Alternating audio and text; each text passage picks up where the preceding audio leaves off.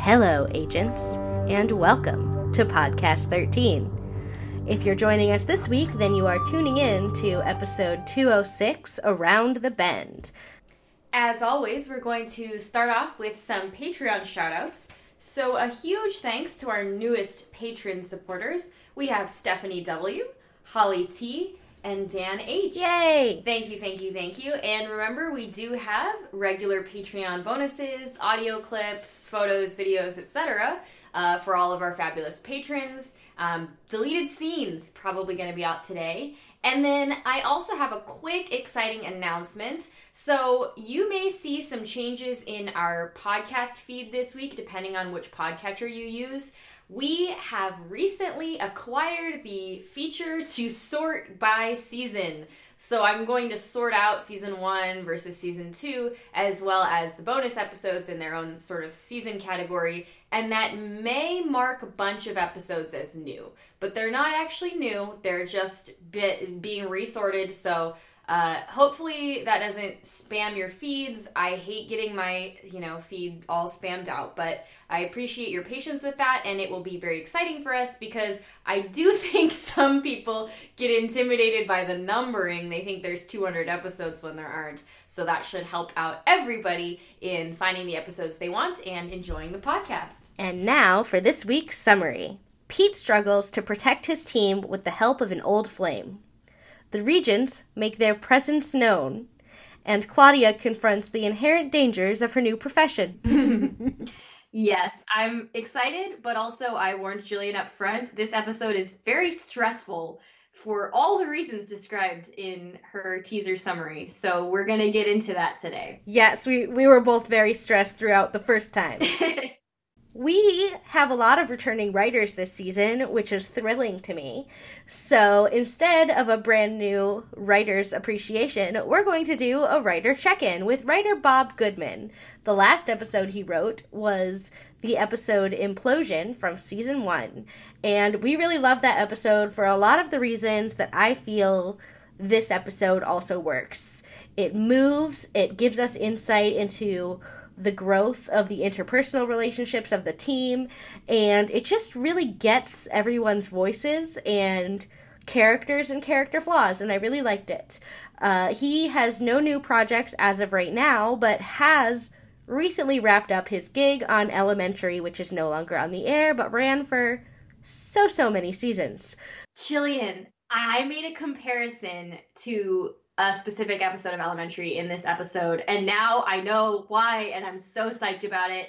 Also, I love Bob Goodman. He did that amazing piece, which we read from in our trailer when we first launched the podcast. It's called, Why Warehouse 13 Works, and he wrote it after the first season and in the middle of the second season, and it's such a smart insight from a writer of Warehouse into why this crazy sci-fi fantasy show got so much recognition for being clever and thoughtful and amazing and historical and all the things that it is. Yes. So I'm so glad we checked in. I look forward to seeing Bob Goodman's name in the opening credits of another show very soon. Awesome. So should we jump in? Yes.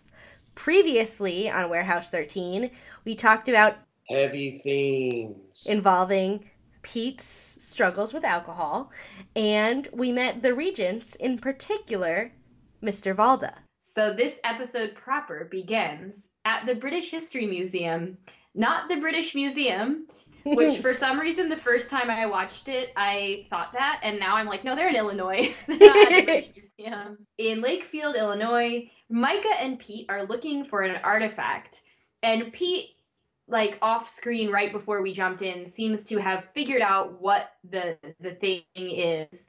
They say that a missing walking stick that causes earthquakes must be the source of recent pings and troubles. And Pete is just... I have compiled the list of all the things that he does and touches, while Micah is not handling it well, that Pete is probably right. She's sort of pouting as he is being a huge dork. He makes a silly face by pressing his lips against the glass and blowing.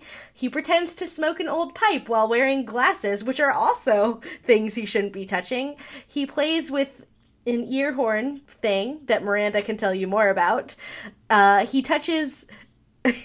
When I first watched this, I wrote, he touches an old device that I'm sure Miranda will recognize. A telegraph? It's a telegraph. It's a key and sounder. Yes. And there is a no touching sign literally right next to it at that point. And while he is playing with the telegraph, he says, "Newsflash, stop. Bearing to admit she was wrong. Stop. Pig standing by for maiden flight. Stop." Which I did not do well, but he did in a great transatlantic accent. So if you ever watch old movies and wonder, why do people talk like that? And why don't they talk like that anymore? It was an actual thing called a transatlantic accent that, the way I always learned it, was Hollywood just invented to make American accents more palatable worldwide so that the movies would do better. But nobody ever really talked like that. So now you know. Yeah. I think I learned it as halfway between a British accent and an American accent. Mm-hmm. Let's dive into a few more of those artifacts. I was super psyched about the ear trumpet. And so this was a real obsolete media technology in not only the 19th century, but centuries before that, for people who were hard of hearing. So it's like a hearing aid, except just like literally a reverse trumpet. And I am not a scientist on like aurology, but I don't know how well it works. So I can't explain that, but I think it worked at least a little. And the reason I know that is because I write about a woman named Harriet Martineau. She is who we call the first known female sociologist in like Western European and British culture. Heck yeah. She was a woman, she was hard of hearing, and she went around the world and just interviewed people from a very progressive, like feminist standpoint, and just wrote down her adventures and published them in a way that like was unprecedented for women, because she was like a single woman traveling and just being like, yeah, I'm going to show up to, she went to America and interviewed a bunch of people and then brought that back to Britain. And she also spent a lot of time working with people with disabilities. So that's what part of my dissertation is on. And she went to American schools for blind children and deaf children and was like, here's how other countries are helping their, populations with disability. And so while doing all of this amazing stuff, she was also dealing with her own, level of disability. And I think she's a fabulous person. And this little scene allowed me to talk about her for 5 minutes. That's awesome. I literally cannot wait to read your dissertation. Everything you tell me about it sounds fascinating. Said no one ever. But well, I'm your best friend, and I think everything you do is brilliant. So off of that little bit of information Miranda shared with us, we go back to Pete being a huge dork. Micah points out the do not touch signs everywhere, to which Pete responds that ignoring velvet ropes is his new favorite job perk. They hide as what appears to be a security guard approaches, but is not a security guard. It is, in fact, someone named J.P. Manu. I will share that in the show notes and when we publish this episode on Twitter, because I'm not sure I pronounced that right, but I did my best. He plays the character Lenny Malone, and he's that guy you see in everything. That character we've all seen in everything. I'm going to talk about him in this week's Actor Spotlight. Jillian, can you see my notes? Can I? That guy! So let me read aloud what I said, and I'm going to play it on the audio right after what Jillian said. That is almost verbatim what Jillian wrote down. Best friends. So, my brain immediately saw him in a bellman hat and like a red costume with like a bellman hat on with like a smile, and I was like, why is this what I'm seeing? And I went to his page and I realized that what I recognize him from is as the bellman from Angel. Yes, I thought for a second he was the bellman from The Sweet Life of Zack and Cody, which he totally isn't. But that was because he is in Phil of the Future, and all of my Disney lines just got crossed. And the funny thing was, as I was reading through his IMDb credits, which I will get to, I did recognize that he was in each of the things listed, but my brain was like, I can see him in that, and that's not the thing. I can see him in that, and that's not the thing. Like, my brain was like, no, what do you do? And it was just like this one episode one time. I don't even know if he spoke. He probably did. But some other amazing things he's been in are Smallville, Charmed, Scrubs, Community. He was in several episodes of ER.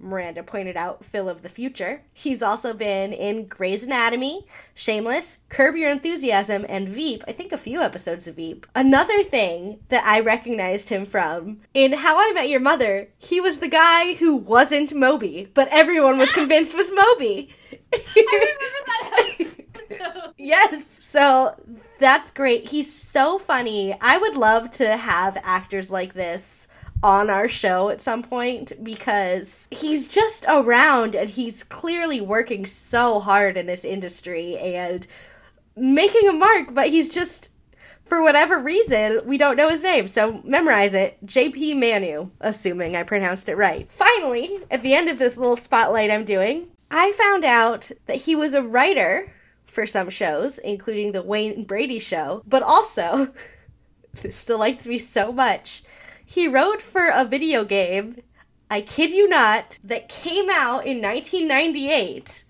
called Microshaft Windblows 98. It's a 1998 interactive comedy video game for Windows and the classic Mac OS. It parodies Windows 95. Bizarre. I don't even know what that... So yeah, I guess a bunch of stand-up comedians got together to write a Windows 95 parody as if they were Windows 98. I just can't understand that exists, but it does. And that concludes this highly surprising actor spotlight. So before we move away from the scene that introduces us to not Moby, that guy, JP Manu, I wanted to point out that as we get the shots that introduce him, we can see the background of the museum. And because, I used to work in a special collection and I care a lot about layouts of museum and exhibits, I'm like, how'd you lay out your museum? Why is there this Elizabethan era dress amidst the Victorian media technologies? That's actually my only criticism, because in the other background shot that first introduces JP Manu's character, it seems to be a very well laid out maritime exhibit. So there is a big steering wheel of a ship, there is a big propeller of an old boat, and that's kind of leading in towards the media technologies, which when we get to our artifact expert makes perfect sense, because they're all sort of British tools of empire. But also, in terms of tools of British expansion, Queen Elizabeth, quite expansionist, if you ask me. That's true. Who am I to sort things chronologically when you could just as well sort them thematically? Here we are. So, yes. So they are hiding from this unnamed dude who they realize has the walking stick, as he is trying to, I guess, put it back in its case when it's not in use. So I believe he does work at the museum and has keys and is just like, I want to create earthquakes sometimes for some unknown reason. And while he's putting it back, he spots Pete and Micah in the reflection and turns around and uses the stick. So Pete was definitely right. It's the stick that creates earthquakes, and an axe almost beheads Micah. Very scary. They get out of the way in time. They are ready to get up and go after him. Micah goes one way and quickly gets cut off by security guards. She shows them her badge and is like, I'm Secret Service, blah, blah, blah, and doesn't end up working. She doesn't have time to actually go through that rigmarole. So she's just like, and she goes running. And Pete also goes running, and that's the camera we follow as he is hot on the thief's trail. He runs outside, and cue music, Miranda. Mrs. Frederick drives up, so you know it's going to be a good episode. I love that music cue I found. I don't know if it was what you hoped and dreamed of, but it's everything. Really felt it. It's so correct. It's how I feel every time I see her. So she pulls up in a limo, rolls down her window from the back seat. Of course, she would never drive herself. And she tells Pete to throw the mission, let the artifact get away, and to not tell Artie or Micah. Pete agrees, but is extremely unhappy about it. And I get it, because he's a Marine. Once a Marine, always a Marine. And when you're in the armed forces, you follow orders. You don't have to always know 100% of what your commanding officer is doing. Obviously, there's a long, frustrating, and hard history with the phrase, "I'm just following orders," but he has no reason to distrust her or believe that this could lead to anything bad, so he's just put in the cruddy position of having to lie to the people who he cares most about, which at the same time is directly at odds with his identity as a Marine and a Secret Service person. He works in a team, he serves his team. There's a reason he's in the Secret Service and not the CIA or the NSA. He's not into spycraft or secrets or intrigue. I'm sure he likes the idea of being James Bond, but he doesn't really want that kind of complicated life. He wants to find the artifact and get it. He wants to protect the president. Like, it's not that Pete couldn't keep secrets. I think he doesn't probably feel that that's his strong suit, but he could. But, like, he doesn't want to. Like, he is a loyal, trusting, like, he trusts you, you trust him, he's got your back. Like, that's part of the camaraderie of serving in law enforcement or serving in the armed forces, like you said. So it's really stressful, and we don't have time for the explanation because opening credits dance. I know, we got there so quick. I remember the last time Bob Goodman wrote an episode, again, that was Implosion. We commented on this before. He does a really tight introduction. He knows how to make it fast. Before we move on to Act 2, I just want to point out, I noticed something I hadn't really, thought about. I know I've seen it before. But they show the moon landing in the opening credits, which, the more I think about it, the more I'm like, yeah, of course there was an art. That's a huge momentous occasion. Of course it created an artifact. But they show it specifically when they put the flagpole on the moon. So what I'm saying is there's just an artifact hanging out on the moon, and it's the flagpole. Woohoo! So, after the commercial break, additional law enforcement come into the museum where Pete and Micah are waiting, and there is a well-dressed, attractive woman who immediately confirms that they are Secret Service. So the important thing is that she makes this joke, which clearly suggests that she is an old flame of Pete's. She says that her name is Kate Logan, and she's from the Chicago field office, and we get an immediate sense that she knows Pete very well and, knows many elements of his personality, including his sort of, days of being a, what's the word? Playboy? There are people of all genders and orientations who are just playing the field, having multiple relationships, and being, clear about that. And Kate is also this way. Kate is sort of we'll get there. But this leads me to my actor's spotlight. Yeah. So this woman, she is Tia Carrera, an actress, Grammy Award-winning singer, and former model. So she got her start in acting from playing the series regular Jade Soong in General Hospital, and she has also played many well-known characters, including Cassandra in Wayne's World, Sydney Fox in the series Relic Hunter, Cha-Cha in Curb Your Enthusiasm, and currently you can see her opposite of RuPaul as Lady Danger in the Netflix series AJ and the Queen. Tia Carrera has also done voice acting, best known, I would say, among our generation for voicing Nani in Lilo and Stitch. Ah!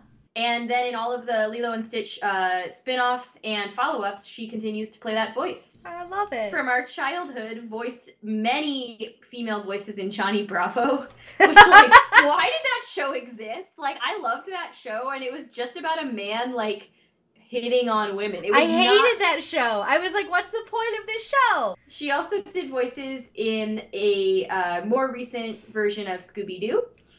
And she did a series called Duck Dodgers, which seems to have a lot of love, although I am not personally familiar with it.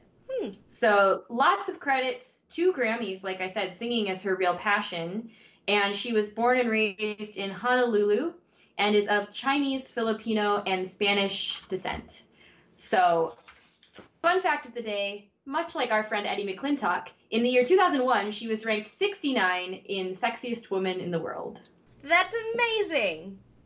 That is my actor's spotlight. I think her cheekbones are phenomenal, and she does a great job in this episode. I initially described her as hot lady, so I am inclined to agree. I have, just jumping back into where we left off, there is a great exchange between her and Pete, and also a great exchange between her and Micah. So the exchange that gives us a hint of her background with Pete is, she says, I'm used to helping you and your ladies out of trouble when you're naked. Did I catch you too early or too late? And he responds, I've matured. I get arrested in my pants all the time now, which I think is a great thing for him to say. Neither of them have any shame about their, I don't know how to say it, I'm too dummy for this, sexual freedom. Yeah, they're both sort of open about relationships and not being committed to one person. And that's great, and that's fine. We need liberation in our society. We don't have enough of it, and I think especially if you're not looking to settle down or you're not the type of person who wants certain things, play the field. Live your life. Yeah. I also had a super queer reading of this scene for Micah. She really likes when men are compared to Neanderthals, and it endears her to the woman who makes that comparison just every time. You're right. So Kate jokes, hey, I can just vouch for you, Micah, and we can leave Pete in the early man exhibit. And Micah gives her some eyes, and then just goes, I like her. And I'm like, I think you like her, Micah. I love that you made the connection, because I had copied out I like her, because I was like, oh, we know what you mean by you like her, Micah. I have mixed feelings about it. The bad, wrong stereotype of queer women just dislike men is not where I want to go. If you're, by your pan and you sometimes get frustrated with men, especially it's usually in reference to Pete, to be fair. It's not a long thing she's saying about men. She's describing certain terrible men as Neanderthals, like McPherson, or she's describing goofy behavior as Neanderthal behavior, like Pete blowing against the glass like you do when you're 7. Yes. And put a pin in this for later when Kate says, well, he could be making out with you. And Micah's like, no.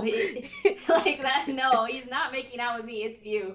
Not even an option. Not even oh gosh, you caught me. I have these feelings It's just a no.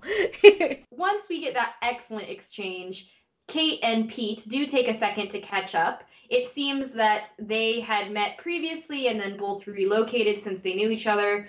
So Kate jabs at the super secret South Dakota location, and then we can tell in response that this doesn't actually faze him. So at the end of this quick catch-up, he says, so I should call you, right? And she says, call, don't call, it's the same as always.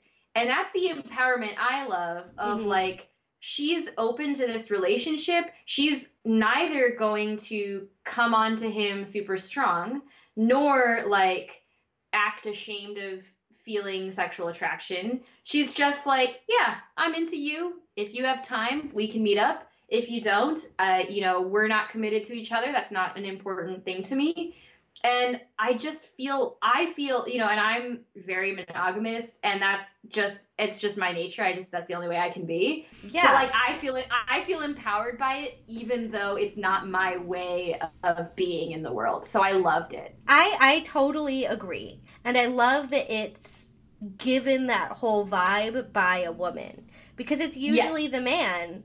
From there, Micah and Pete walk off together, and Micah says the thief's name is Lenny Malone. That's JP, who we just talked about. And he has a sheet, meaning a rap sheet. I don't know if that's international slang, but it just refers here to a long list of criminal offenses, crimes that they have committed. Yeah. Pete starts to explain that he used to date Kate, and Micah does not care. And it's no, I get that. I'm more curious about what happened here, meaning Pete not catching the guy, because she knows him. He's fast enough. He could have caught the guy. She's seen him chase down much bigger, stronger, faster people. Pete plays it off like nothing happened. But Micah gives him that narrow-eyed look she gives, but Pete's saved by the bell. Farnsworth. Yes. Basically, Artie does a quick check-in to make sure that nothing really serious is wrong, because he says they're about to get out of the oven and into the fire, because as we get this very quick cut, we are at the warehouse where Artie and Claudia are already waiting, and it takes less than a second for Benedict Valda to appear. So, like, the cut is really fast, but it's like, okay, you're done with this? Well, you gotta come home because we've got something bigger at the warehouse. And I love when they don't immediately recognize Valda, because we had seen him only interact with Artie. And Pete says, one of our regions? Artie's joke, especially as an educator, it's so good. Like, our regions? And Artie says, no, Pete, the South Dakota College Board of Regents. I loved it so much. Like, originally, when I watched this show, I only thought the regions were in Warehouse 13, and then I went into higher ed, and I had to train myself that they weren't, like, the warehouse regions, and now I'm having to retrain myself that they are warehouse agents anyways, or regions. Yeah, no, I totally get it. I do also like Micah's whole vibe throughout this whole scene, because when they come in and see Valda, Micah is just sort of having a fun time. They didn't get the artifact. They'll get back out there. She's not too worried about it. But Valda immediately is like, oh, you guys are back from losing another artifact? And, like, just is really judgmental of them. And Micah immediately is like, I'm sorry, who do you think you are? And then we find out they're the Regents, and she just immediately regrets. Apparently, the Regents didn't used to visit during the first 30 years of Artie's tenure, but now they've been visiting because our team, you know, has a lot of crises and shenanigans. But Valda explains that he has brought the agents back to the warehouse because of their repeated inability to protect the warehouse from what he calls unwanted scrutiny. Again, the vibes he's giving us and just his acting and his character is very intense, intimidating. So he says that the Regents have decided to become more hands-on. And this immediately upsets Claudia, which makes perfect sense for a teenage girl to be like, you're going to be up in my business? Or she says something along those lines. And that immediately makes Valda point out that she should consider herself on notice because her inclusion in the team is one of lively debate. Claudia would be like, you're coming into, like, my home and telling me I don't belong here, like, excuse you. Or, you know, he's also picking on Pete and Micah, who I think she views as her older siblings, and she is ready to defend them. Yes. And she says to Valda, hey, don't look at me, I'm just tech support. And he goes, yes, you are, and goes to hand her a thumb drive, but Artie takes it away because clearly he knows what it is. Mm-hmm. And, yeah. Oh, Claudia does not react well to not immediately being able to know things. The scene is fairly quick. Micah is in a rush to get back to Illinois. So they kind of get the info about Valda, they clear out, and Micah is rushing Pete back, but Pete says he has a thing. And she's, like, put off by that. Like, what do you mean? Like, he never has a thing. He's allowed to have a thing. Her reaction was literally just, sounds fake, but okay. Yeah. On its own, it wouldn't be as much of a big deal, but paired with everything else that happens in the episode, she's like, this is not right. Yeah. Right now, the only thing that's weird is that he didn't catch the guy and seems to have lied about it, but it's easy to write that off. But now he's like, oh, he has a thing now? I noted that it was weird that Pete didn't retort. He normally would have said something funny in response to that, but instead he notices something on the screen and sort of has to snap back to focus. And from there we have a quick cut to outside somewhere. I had a hard time keeping track of whether or not this was in South Dakota or Illinois throughout the whole episode, but I think it's in South Dakota. I don't know, though. When he is there, Mrs. Frederick arrives. I do love having her in multiple scenes. Pete is very upfront with her. He says, keeping secrets from my team isn't my thing.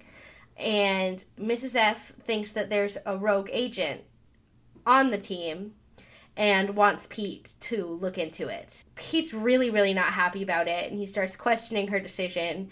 And she says, I know keeping secrets from your team isn't your thing, which makes you the least likely suspect. And then she looks at him and goes, have I chosen poorly?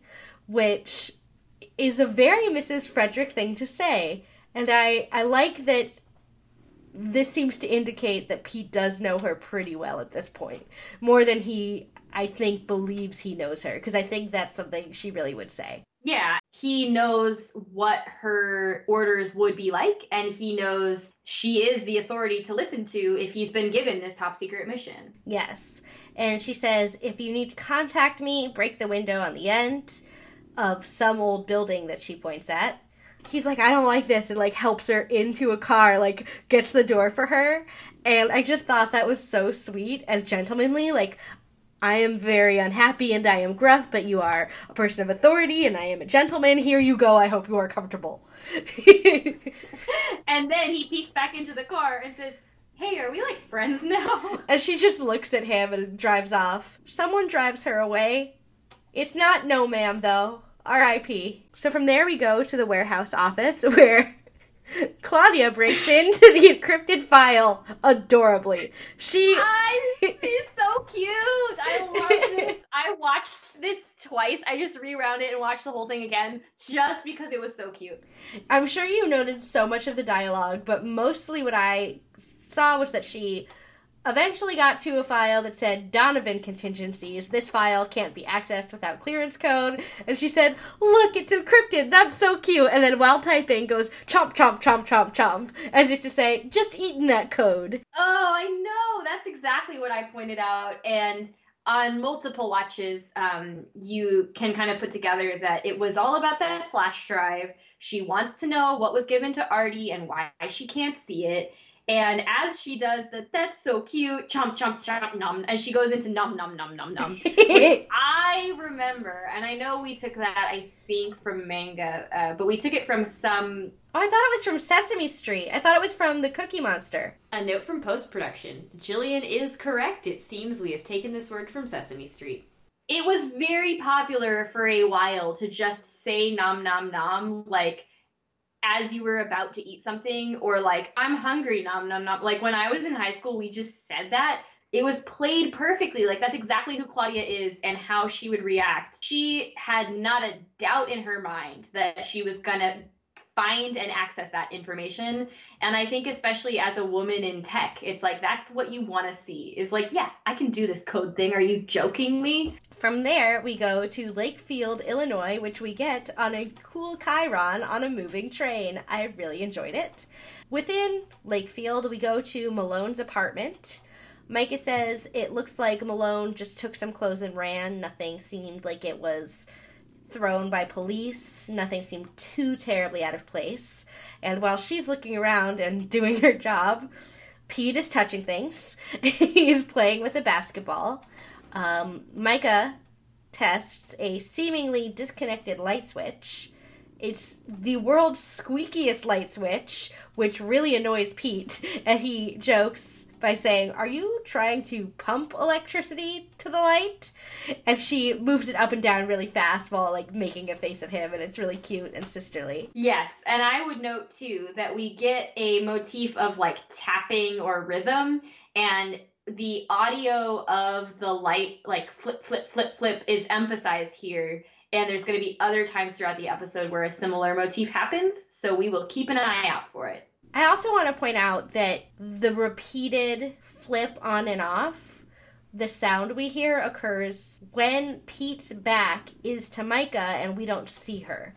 So when he turns to her kind of in a mood and makes that joke, she seems to be like, why are you so cranky? My theory is she wasn't actually doing that to the light beforehand. And I think, too, if we use the light switch, because there's other motifs, but if this is the first one we really notice, like a light switch works by completing a circuit. And that's how an electric telegraph works. Like it's gonna touch and untouch. It's gonna break. And that's smart. If we're into like media technology, that's a very smart move. Yes. Looking out the window, Pete spots Malone with the walking stick. He goes to turn around very quickly and freaks out when Micah is right behind him. And I like that that's the angle of the shot that we see, because normally the way that these scenes are shot in this show is Pete looks at something, says, "Hey, Micah," and then we see Micah walking to him and joining.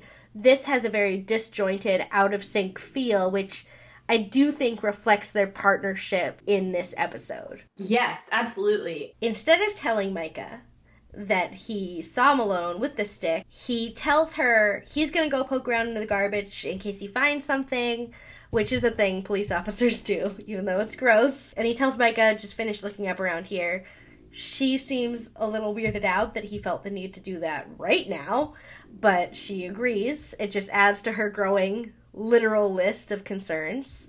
And he runs downstairs. Outside, he carries a Tesla and hides behind a corner when he sees Malone with Valda. Dun, dun, dun! Yes! Handing off an envelope to Valda, which is the worst. This is actually something I truly love about this show, is this was so smart. Because seeing Mark Sheppard play a character that seems to be very double-dealing feels natural to us as an audience that has been trained to view him in this way for so long. I agree completely. So, he sees this exchange, but right at that moment, Micah comes after him and is shouting like, "Pete, where are you?"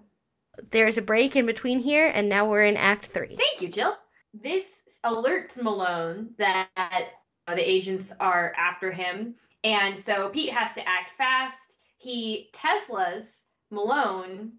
Malone goes down, and then Pete, kind of thinking fast, is like, well, I can't hide this from Micah, so he goes running out, finds Micah, and says, like, "Micah, I've got him," and is, like, ready to lead Micah back to Malone. And they quickly arrive back in that, like, dumpster site, but no one is there. And Pete is very shady and slips up about it because Micah's like, well, was he alone? Or was he with someone? And, like, Pete immediately is like, yeah, I mean, no, like... And Pete seems genuinely freaked out that Malone's not there. He doesn't seem to be lying about the fact that he saw Malone, but he does seem to be hiding something. Back in the ambiguous outside place, Pete meets with a very distressed-looking Mrs. Frederick. We know she's distressed because of some finger taps. It's not just the sound effect. It's like, okay, they're emphasizing this for some reason. And she cautions Pete that, no, they cannot alert the others, even though, like, now Micah is sort of aware that something is up. And the reasoning is because she says the regents have kill authority on, like, people who they deem to be a threat or whatever, and, like, they have to be really sure and they have to be really safe about who to trust. And it all makes me very nervous. Like, especially even though I know how it ends, I remember feeling really distressed by this. And even just getting immersed in the episode for a second or third or 15th view, it's like, this is so stressful. Like, you don't want your team to be in danger and you don't want to be lying or hiding danger from them. Yes, but this time it made me stressed for a different reason. Because to me, this was the first major red flag that something was wrong at large. Not just we've uncovered something with Valda, but something seems wrong and Mrs. Frederick is involved somehow. Because I don't believe that the regents have kill authority over anyone. They didn't kill HG, they didn't kill McPherson, they bronzed them. They bronze people, and I don't think that it's an individual regent can make a unilateral decision like that. I think at one point, Artie even said, the warehouse doesn't kill people. But there is the whole side thing, the B plot with Claudia that we're about to get. I have thoughts about that and why there's kill information on there. Mrs. Frederick tells him to be patient, and he roughly says he's not good at patience, but he still, again, is a gentleman and helps her into the car. And then I just wrote, I love Pete. And then in response to him saying, I'm not good at being patient, Mrs. Frederick replies, challenge yourself. I think that's very Mrs. Frederick. It is. I think Pete gets her because, as I've said before, there are a lot of parallels between Micah and Mrs. Frederick. I mean, essentially, Mrs. Frederick is a very hardened version of Micah. And from there, we go to the B&B dining area. Micah asks Pete where he has been, and we can tell right away that she has been really busy going over the evidence from Malone's apartment. So I guess to answer your question, that creepy outside place must be in South Dakota, and she's doing her detective work. She starts talking in the first person as Malone, saying, okay, so say I'm Malone, I'm thinking this, I have the walking stick, and as she's going over, kind of putting herself in his shoes, she reaches out and grabs a very well-placed Twizzler. This one is a bit more organic than most. If you're like a high school film student, the thing that always gives it away as product placement is like that perfect angle of the whole package. Like, yep. A direct bird's eye overhead shot of like the Twizzlers laying on the table, and you're like, this isn't the film language of Warehouse 13. Like, what is going on? So funny. But, I like the way she incorporates it in. She peels off the Twizzler. She has it in her hand, and she's kind of like talking about the walking stick. And Pete's like, is that the walking stick? She says, wait a minute. If he grabbed some things and ran, why would he come back to his apartment? Did he forget something? And it just shows that, like, one storyline isn't really matching what we know to be true. For me, I won't call this a red flag. It's a yellow flag. Micah's noticing flaws in Pete's behavior and also kind of noticing them in Pete's logic in a way that he's not noticing. That's something I had not noticed. So that's when Pete asks if Micah has checked the phone and the last number that Malone dialed, and she didn't. So he goes to plug it into the phone jack. This is all very funny to me because she's like, the phone jack's over there. She doesn't laugh. I'm laughing because, like, I have a phone jack in my apartment, but, like, the couch is in front of it. Like, we don't use phones anymore. Yeah, I'm looking at my phone jack right now because you've brought it up, and I'm like, oh yeah, that's just been in my room the whole time. So he dials back, redial, and gets a specific motel that has a name that is clearly significant because that's where Malone would be headed. But when Micah asks, he says, it was takeout. And this lie just comes off as an obvious lie to me. And I think it's supposed to. Yeah, and he takes the battery pack out of the phone, and I'm not really sure why, but I think maybe it's to prevent Micah from checking up on him. But I don't know, because she could obviously just open it and be like, the batteries aren't there. How did you check the number? I don't understand what that was about. Yeah, I was thinking that maybe his logic isn't logical. Like, maybe he's like, Micah will never get the phone to work without a battery. And, like, Micah's a very intelligent person. She will absolutely figure that out. So, yeah, Micah's noticing something is up, and that's when she notices some pictures. She notices specifically the evidence photo where they saw Malone out on the street, and it's in front of a liquor store. And, like, the big sign liquor is right there. And we did get that pretty clearly in the shot when we watched it, but now we see that it's significant and why. And then she starts having flashbacks of, like, when Pete went outside to go after Malone, he was running towards that liquor store. And he's been behaving strangely throughout. And she's seeing, I forget each flashback, but there's several of them. We've seen Micah make a lot of connections of, yes, I remember this one thing, without following her logic through to how she got there. And I think the flashbacks were helpful for people who can see, like, oh yeah, she's not just being Sherlock Holmes, which is like, ah, yes, you didn't know this one thing, like, on page 5, you know. It makes it like, okay, we are seeing inside her head in an episode that's very focused on what's going on inside of Pete's head. I totally see now that you've said that. So the obvious conclusion that she comes to is the belief that Pete is drinking again. Yes, but we do get a scene before she actually says that out loud. Yes, in the warehouse office. Claudia approaches Artie, triumphant with the paper she has found, except I guess triumphant's the wrong word because she is more angered and upset. Artie says, well, you weren't supposed to see it. And she says, well, if that's the case, you shouldn't have put it on a computer. Like, he knew she was gonna get it. And she says, and this is the best thing. Yes. That's like me leaving a cake out with a sign on it that says, not for Artie. And then Artie, before addressing the really serious issue, Artie says, that was one time. I know, I love it. And that's what saves it from being, like, I'll call it, like, a body negative joke of, like, a generalization of a body type. This is, like, no, this is an Artie-specific problem. Right, like, I see a whole story that definitely happens. Yeah. And it also helps, lighten the mood of this serious thing, as does the next line, which Artie is like, don't you have a boyfriend you could be bothering instead of me? And he didn't know that Todd dumped her. And he says, do you want me to call him?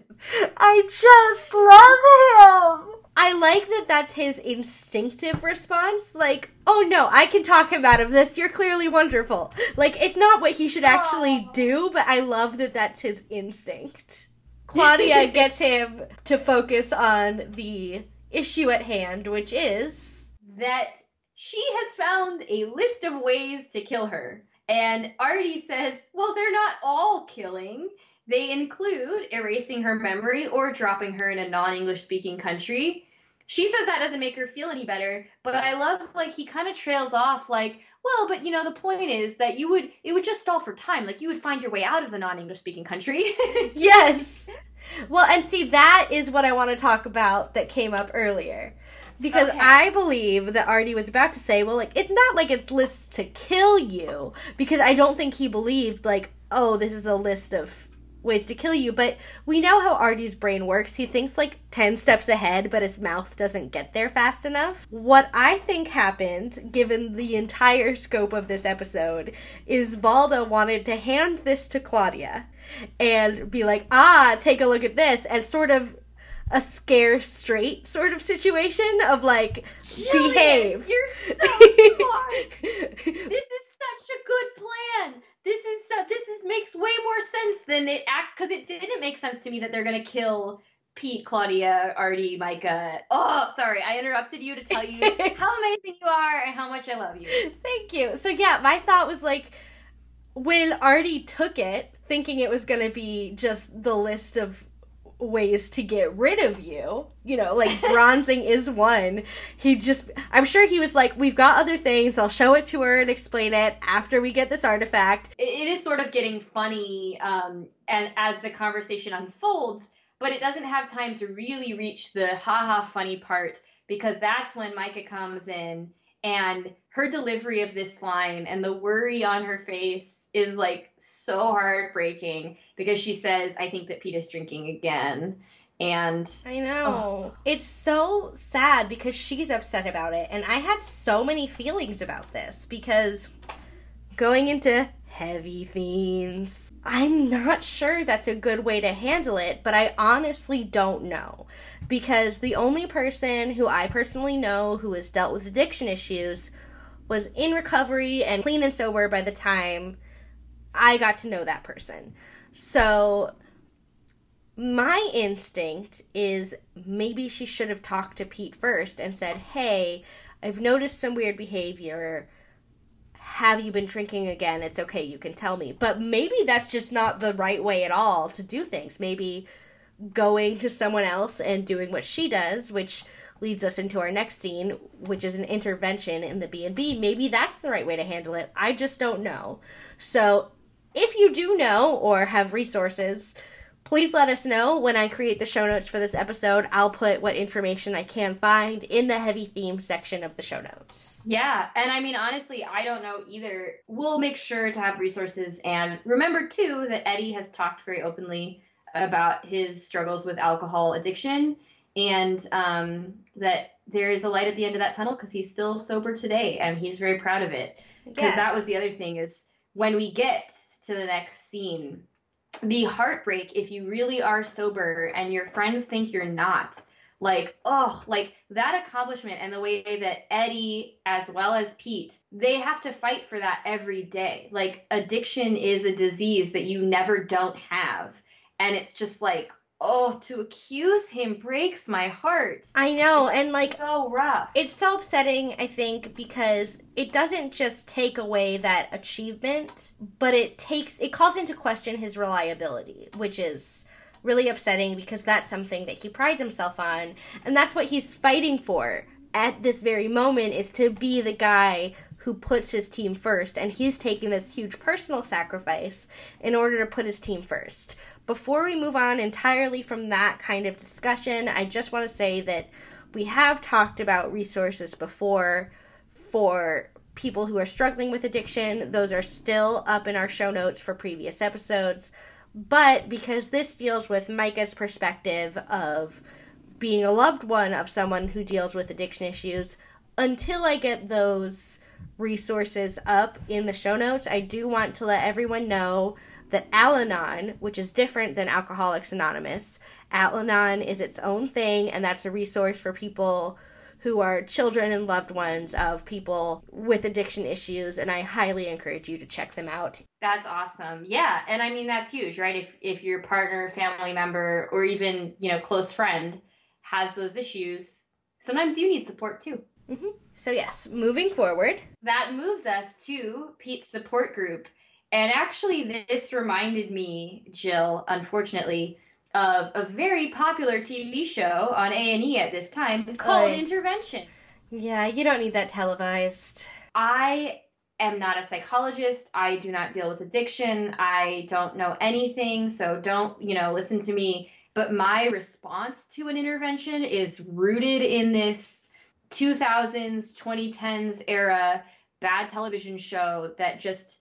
It was claiming to provide help, but I think provided hurt and visibility to people who needed privacy and comfort rather than visibility and shame. Yeah, and also, just while we're here, the whole point of an intervention is to hopefully help someone realize that they've hit rock bottom, which is the point where you are before you either can only go up or you're dead. Televising that is, for me, inherently wrong, because by its very nature, it's that person's lowest point in life. Would you want your worst moment on your worst day of life televised? Because these people are actively hoping that they can make you realize this is your worst moment, and then also having it just out there forever. I hate it. Yeah, and I think you've pointed out something good, which again, not a professional, but I think that dealing with the relapse, even if that was what happened, would be a different psychological and social situation. He's in a totally different place. A relapse is a different place than rock bottom, by a long shot. Yeah. Yeah. I mean, it's still not great, and it doesn't mean that you get to just keep doing it, obviously. But it's very different. It's, okay, you veered off the path, and we're just going to help you get back on. Anyways, we support you on whatever journey you or family loved ones are on, if you're dealing with a lifelong journey and struggle to be your best and stay sober. Yes. So back to the actual scene, Pete gets very upset. He sort of has an outburst and then reins himself in. He says in 8 years he's not even had a virgin daiquiri. So Micah says, if you're not drinking, then what's up? Because something clearly is up. And he just goes, I'm not drinking, and leaves. Now, outside in the creepy place, Pete throws a big ol' rock and breaks that window. And he gets a call immediately. He assumes it's Mrs. Frederick and is surprised to hear Valda's voice. It's so scary. I honestly think the casting here goes an incredibly long way to selling the whole story. So, over the phone, Valda directs him to a manila envelope that has several pictures of Pete when he last met with Mrs. Frederick, and Pete's very not happy. Valda says he has a man watching her through the scope of a rifle, which is very scary, and I believe that more than I believe regents having the power to kill people who they think have gone out of line. He threatens to kill the whole team and Mrs. Frederick if the next time he calls, Pete doesn't turn up Malone. And Pete goes nuclear. In retrospect, once we get the whole episode, Pete's behavior is getting more extreme. But I completely believe that if you threatened the life of his whole team, that he would go nuclear. Oh, yeah. Because he's protective and loyal, and their lives mean more than his own. And so, he yells basically at Valda. He says, "Game on." And we get a really fantastic music cue. Yes. The Amazon little thing tells you that it is a song called The Mission, which is appropriate, by a band called Pucifer, which that name just is, I'm sorry, not my favorite. It's a gross name. We cut to Pete in his bedroom, packing a bag. He's clearly getting out of town. But what alarmed me in that little montage was that he was not bringing a Tesla. He was bringing a real gun and lots of bullets, and that's scary. And he leaves a note on the wall next to his door that says, "Don't follow me, watch your backs." Now, this is a very serious scene, but I want to take a moment for my segment, Words on Surfaces. I love all words on surfaces, but one I especially love is characters' handwriting. Yes! And I noted it too! I love asking myself, did a character write that? Or was it, a prop manager or somebody? Or, in my experience, also, they will very often grab the nearest extra and say, "Hey, can you write something really fast? We need it to be rushed." And you're like, "Okay." And you try to be like, "Okay, I'm going to write this neatly so it can be read, but no, it needs to be rushed." And you sort of... I don't think that's what happened here, because there's not a lot of extras around, but it occurs. And I'm sure we don't have a large crossover with viewers of The Bachelor, but I can personally attest that none of the notes from The Bachelor on The Bachelor are written by The Bachelor. But I did some sleuthing. I looked up autographs by Eddie McClintock with actual, notes on them. So, Stay Golden, Eddie McClintock or whatever. And I did not have a lot of evidence, but based on the shape of the exclamation points and the uppercase E, even when things are lowercase, and he has a really long T, I suspect it is actually Eddie McClintock's handwriting. And I'm intrigued by the fact that he did not use an apostrophe in don't. The distinctive features were the same between Eddie's autographs and this note. That's awesome. And they might have had him write it, during the scene. You just don't know. I hope it's true. What stuck out to me was the words that were emphasized. Watch was, by far the largest word on that paper. And I was like, I would have emphasized, don't follow or something, but, whatever. But that's his intense, anxiety, because he also double underlines your backs. Yeah. And that's if we did some sort of, and I do think that actually handwriting analysis as a forensic science has been debunked. So that's no longer a thing that people take seriously. It's been debunked in terms of criminal court. It does have some merit in finding things. It's not completely without merit, but it's not a hard science. The your backs being emphasized also suggests to me that the backstabbing and the two-facedness, that's what's first and foremost in his head. Yes. This has been Words on Surfaces. Yay! Words on Surfaces. You sing it way better. Thanks. From there, we go to the warehouse office where the team is already looking for him, and Micah enters with his note, and we go out. And when we come back for Act 4, we are in Lakefield at a payphone where Pete says he wants to talk to Kate, leaves a message, and says to find Benedict Valdo's address, and then he hangs up and calls the motel they referred to earlier. Payphone, another great obsolete media technology. That's all I have to say. I think it was obsolete at the time, but we know he didn't bring his phone because then obviously Claudia would be able to track him. Pete quickly gets to the motel and he hides, in wait for Malone. And it takes 0 seconds for him to get Malone, who is a smaller guy, on the ground. And his shoe is on Malone's neck. And he is threatening him really hard and really scary. So he's trying to figure out where Valda is. And Malone is totally willing to give up the walking stick.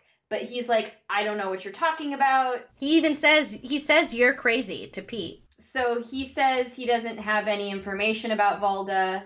He, doesn't know what Pete's talking about. You're right. Absolutely. But he does tell him exactly where the cane is. Pete doesn't even say anything like, where's the cane? He's like, where is it?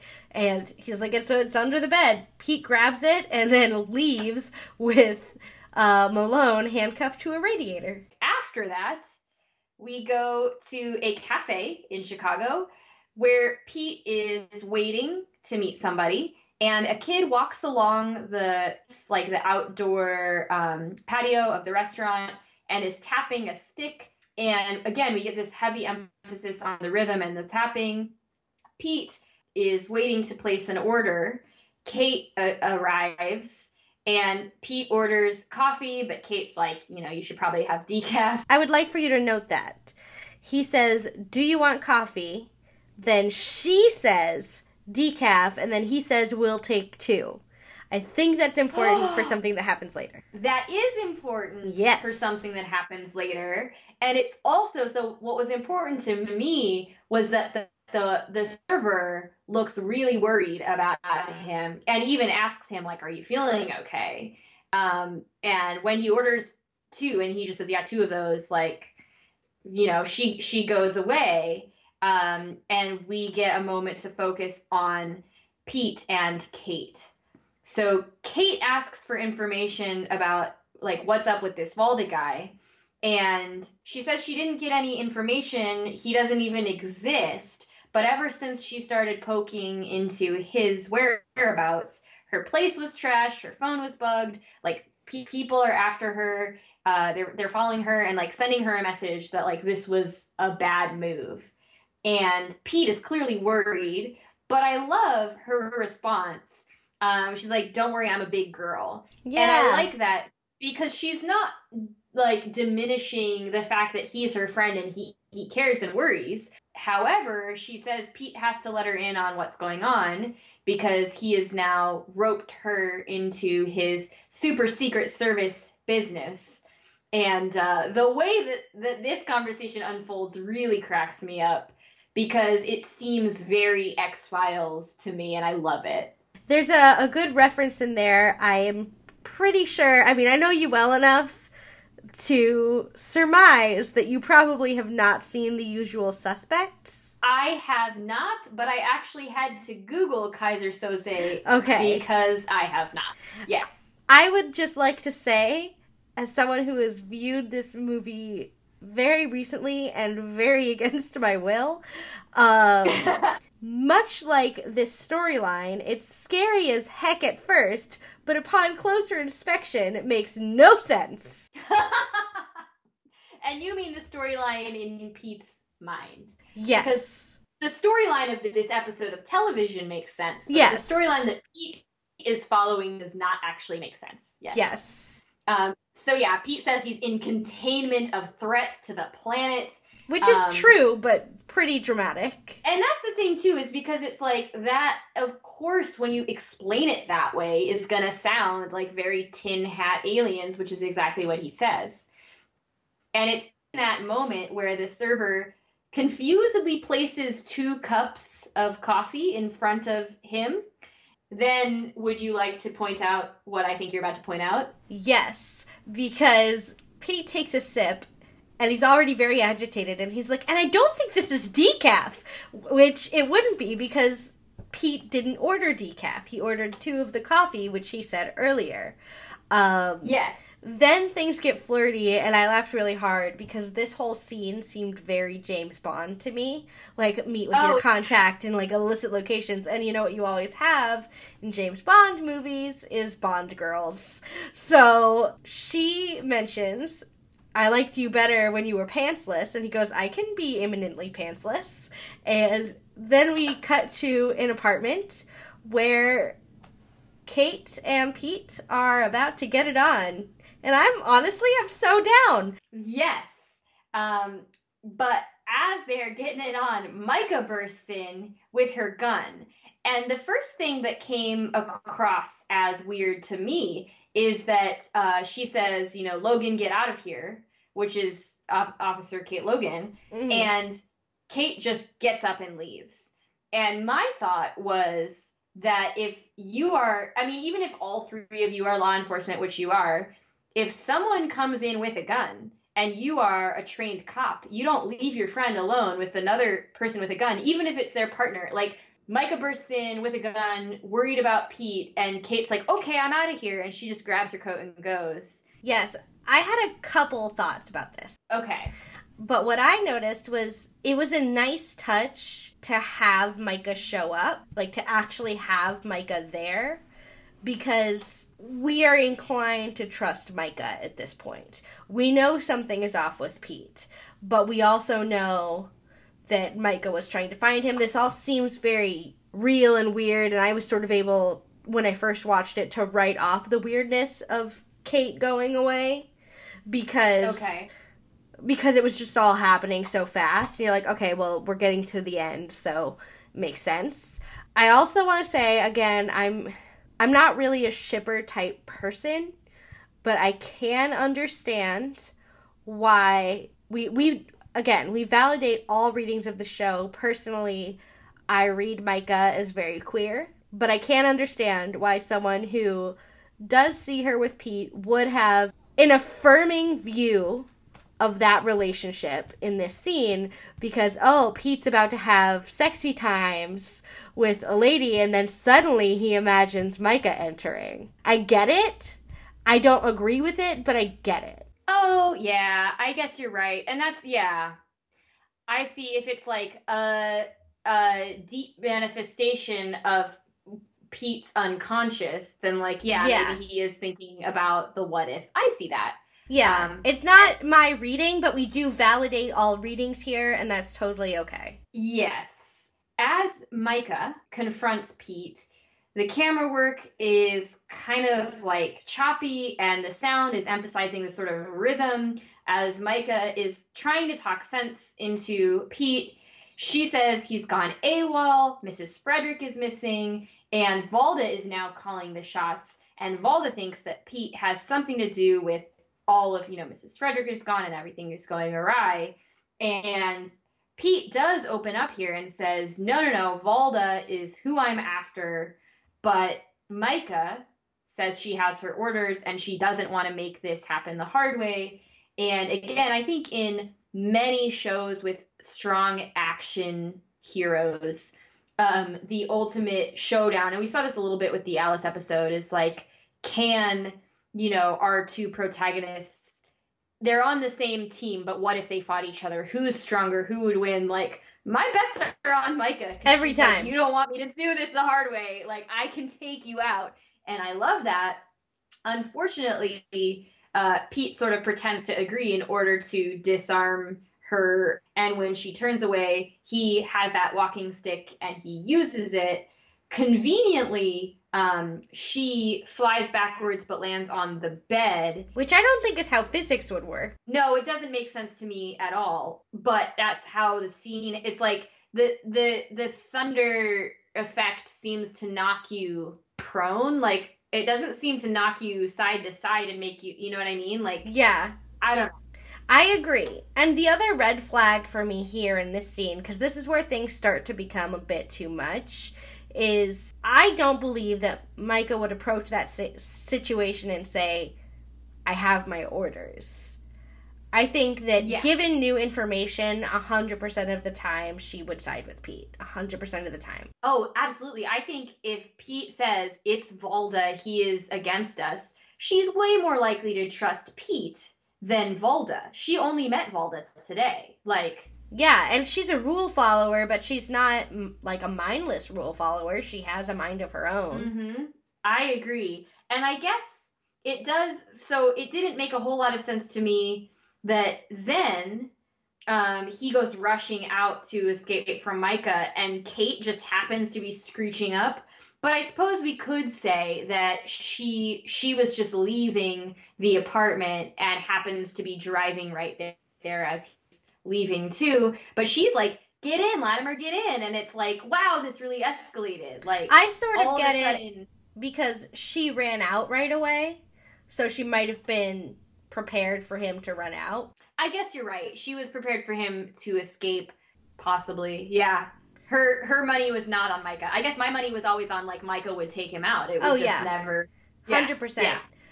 But Kate doesn't know that. Yes. And so Pete's about to get into the car. Micah says, hey, I'm trying to keep you alive. And that's when Pete notices an earpiece and hears someone say, take the shot. And he sort of sees a sniper on a roof. Mm-hmm. I personally love that his brain wouldn't allow him to imagine Micah taking the shot. Oh, you're right. I hadn't thought of that. She was already there with the gun. They didn't need to add that other element. But he knows, just as we know, that if there was a shadow of a doubt of anything, that Pete was a good person, Micah wouldn't ever forgive herself. Her whole thing was that she lost a partner. And it made her really jaded. She would never, ever hurt him. And things sort of get, not in this scene, but in, a scene or two, we do learn that things aren't really lining up with reality. And I think it was a smart choice for them to reveal that sooner rather than later, instead of, the very end of the episode. Well, can I ask, because I have read it differently, you think that the sniper is aiming for Pete and hits Kate? I think the sniper is aiming for the car to not get away. Okay, which is why she says, Pete, don't get in the car, I'm trying to keep you alive. So I think that the thought process was stop the car from going away, and then it just didn't make sense anymore. So many things with, and Artie explains it later, I'm going to jump ahead slightly, of saying it's like your brain trying to reach into your past in the same way it would in a dream, trying to make sense of things. And then if you dig super hard into a dream, dreams don't make sense. So I think mostly the fear was someone's going to get shot. I think that if Pete got in the car, in his brain, he would have gotten shot. And so he was about to, and someone took the shot and it hit Kate. I don't know. That's what I thought. Okay. I mean, I just assumed that the sniper was told to stop the getaway at all costs, and he had to shoot Kate to stop that.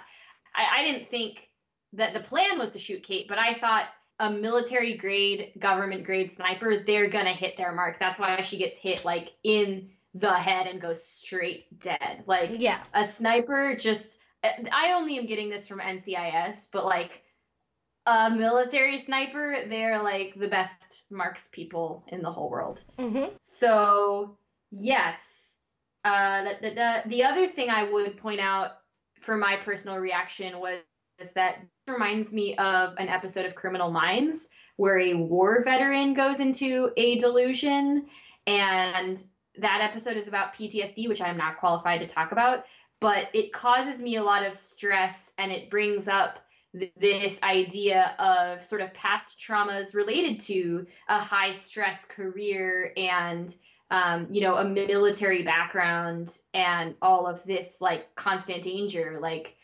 It's a really emotional. I remember the episode you're talking about. Also, just to be clear, as someone with PTSD, like any other mental illness or mental health struggle, it does not make you violent. And people who have flashbacks and relive certain experiences do not turn outward, which was my major problem with that episode.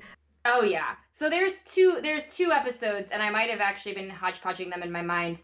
The one I was thinking of was Dorado Falls, but the one that's really bad, which really sort of negatively depicts PTSD, is called Distress, and that's actually more similar to this one. Anyways, sorry, I am a huge Criminal Minds fan, and the longest fan fiction I ever wrote was Criminal Minds. So right after the sniper kills Kate, we enter what is clearly the Chicago field office. Micah is striding purposefully through the hall. Someone tries to stop her. She holds up her badge and keeps walking. And she arrives in Kate's office, where Kate is alive and fine and in a different outfit entirely. And Micah is very emotional and says Pete's in trouble. And also, I noticed that Kate had a picture of Obama in her office, and I just felt such a great sense of relief. Just retroactive. Yeah. So anyway, from there we go out on a box and then come back for Act 5. Woo! So, after this commercial, Micah is explaining to Kate that Pete is trapped in a paranoid delusion. And they haven't figured out the details of the delusion, but they say he must have been affected by something on a mission, which, yeah, that could give us some interesting, science fiction exposure questions. But Micah says to Kate, because Kate's like, why me? Micah says 2 reasons. 1, we know Pete called you, so you're a part of his delusion. But number 2, Pete is currently in Chicago, which is your turf. You're the Chicago field office. And Micah explains that she has some video, or she shows some video that proves how Kate is a part of this delusion. So she quickly puts in a USB to show Kate her evidence. And Kate's like, what is he doing? And Micah's like, well, he's kissing you, or he thinks he's kissing you. And this is where it all makes sense. He's at the cafe. He's ordered 2 cups of non-decaf. He's totally by himself.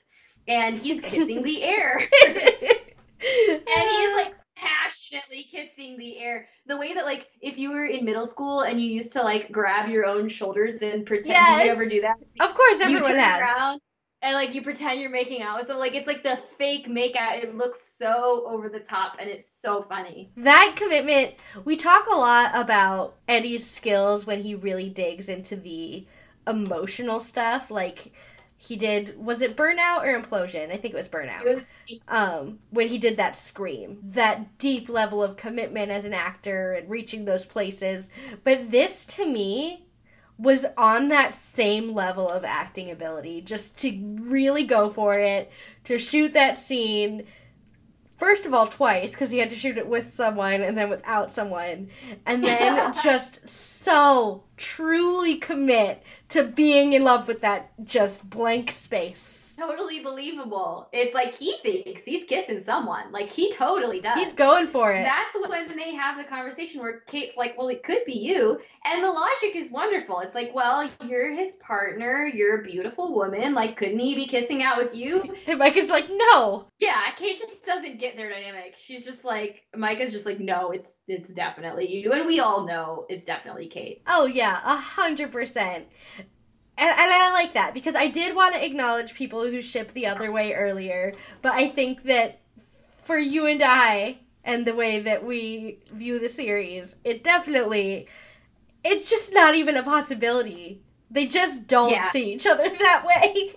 We don't want to invalidate anybody, and we don't want to invalidate, like, bi or pansexuality if you genuinely, you might be in love with one person one day, and a few years later, you're in love with a different person of a different gender. Like, that happens. That's totally okay. But just totally this normal, relationship is so sibling-like that when Kate suggests that it could be Micah, it's not the, oh, I'm uncomfortable with that suggestion, sort of, I don't want to think about that kind of thing that you see in a lot of other shows that have a male and female lead in it.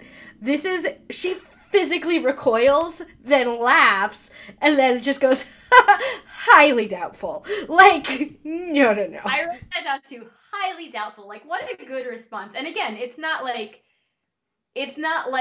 an ew gross response. It's just like, no, that makes no sense. Exactly. She's like, he is in a delusion, so maybe, but highly doubtful.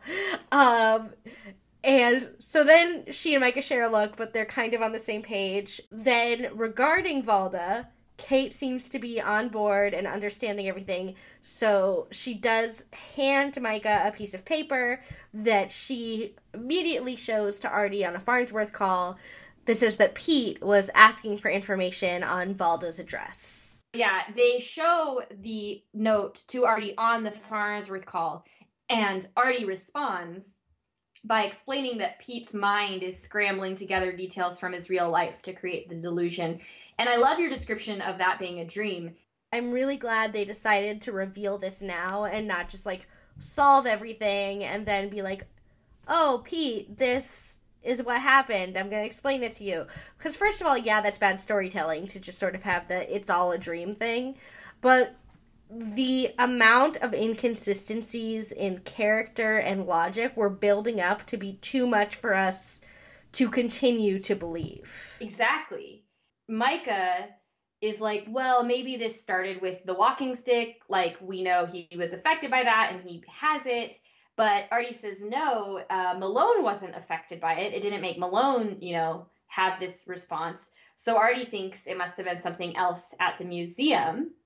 And this leads Micah to use her photographic memory to walk through all the things that Pete touched at the museum.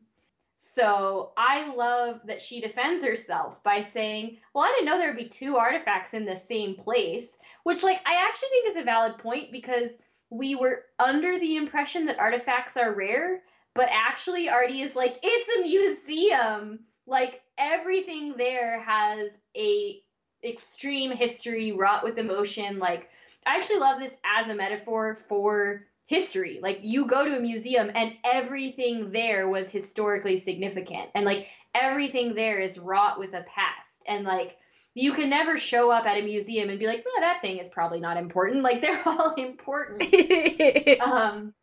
And so they continue to kind of back and forth where she is describing the things he has touched, and Artie's like, how could you not stop him, and blah, blah, blah.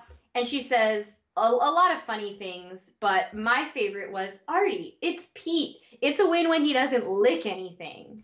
Yes, I love that. And Jack Kenny, in our interview, actually brought up that line for something in reference to season 5.